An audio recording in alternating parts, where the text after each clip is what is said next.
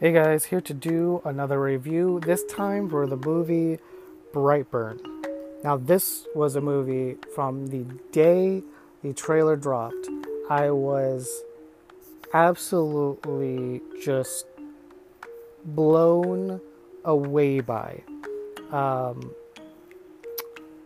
the concept for this just, I don't know, it just was one of those things where I was like, I have to go see that. I have to go see that. It might not be any good, but I have to go see that. And every little piece that was released afterwards, the next trailer, the one scene of the movie that they released, just absolutely made it even more. I gotta go see this. So, the weekend it came out, I went and saw it. And actually, it was this last weekend, the weekend Aladdin came out, which it might have been the same week. I can't remember. But surprisingly, the theater wasn't too full. So that was a little bit shocking. I thought that more people would really, really be interesting, and especially because it was on a Saturday, and that's usually, when people have off. So I was really surprised that there wasn't more people in the theater. So that was a little disappointing. But let me tell you, this movie blew me away. It's really simple. Pretty much the movie is exactly what you might guess it would be from the trailers. Doesn't really expand on anything too much. It's a pretty simple hour and a half long movie, which is why I think I love it so much. And I've watched a bunch of reviews for this movie. I listened to a lot of other people's opinions. And it's interesting because I think the movie works for me. Why the movie works for me is why it doesn't work for a lot of other people. I never went into this movie expecting more than this general concept. I didn't really want this movie to go anywhere. For me, what really drew me to the movie was just honestly watching this evil kid do whatever this evil kid was going to do.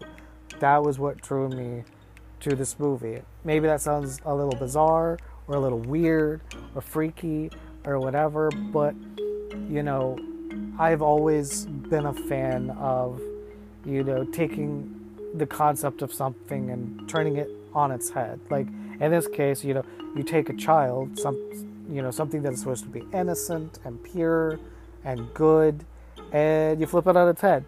And evil. I love evil kid movies, movies like Joshua or The Omen or, whatever the case may be. And so, so I was already drawn to the idea because of that. But then you also add like the superhero element on it. Like this is basically, hey, what if Superman was evil? This pretty much follows the Superman trope, and I don't really want to get into a long tangent about Superman, but let me just say, I have my issues with Superman. He's never really been my favorite superhero, but I loved Man of Steel.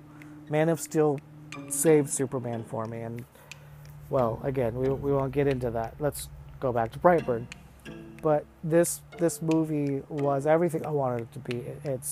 It's dark, it's gritty, it has a few shock moments, but it ends perfectly. It has a great ending. I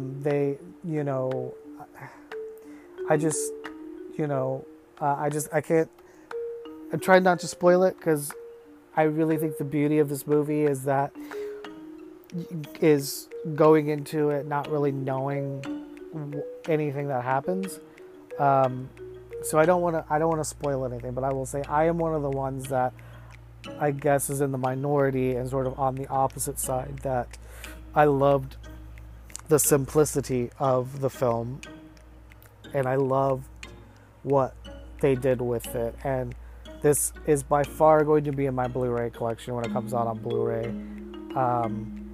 Whether I buy it before, but whether it comes out before Black Friday, or I buy it on Black Friday, or I get it as a gift, let me tell you, this is going to be in my Blu-ray collection. It just is, because I love this movie.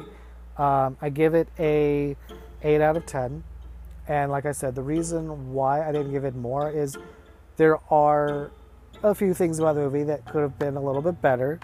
And none of that has to do with expanding the story or whatnot. There's just, I think you could have added, I would have liked to see 20 more minutes sort of at the beginning of the movie.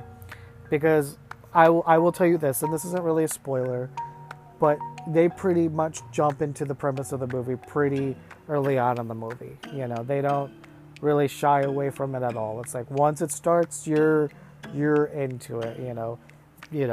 Here you are. Here's the kid. You grow up with the kid. Here they are. Shit happens. Story commences. So you really don't get a lot of time to really see the family dynamic before shit hits the fan, and I really would have liked that. If I just would have had 10 or 15 minutes of stuff before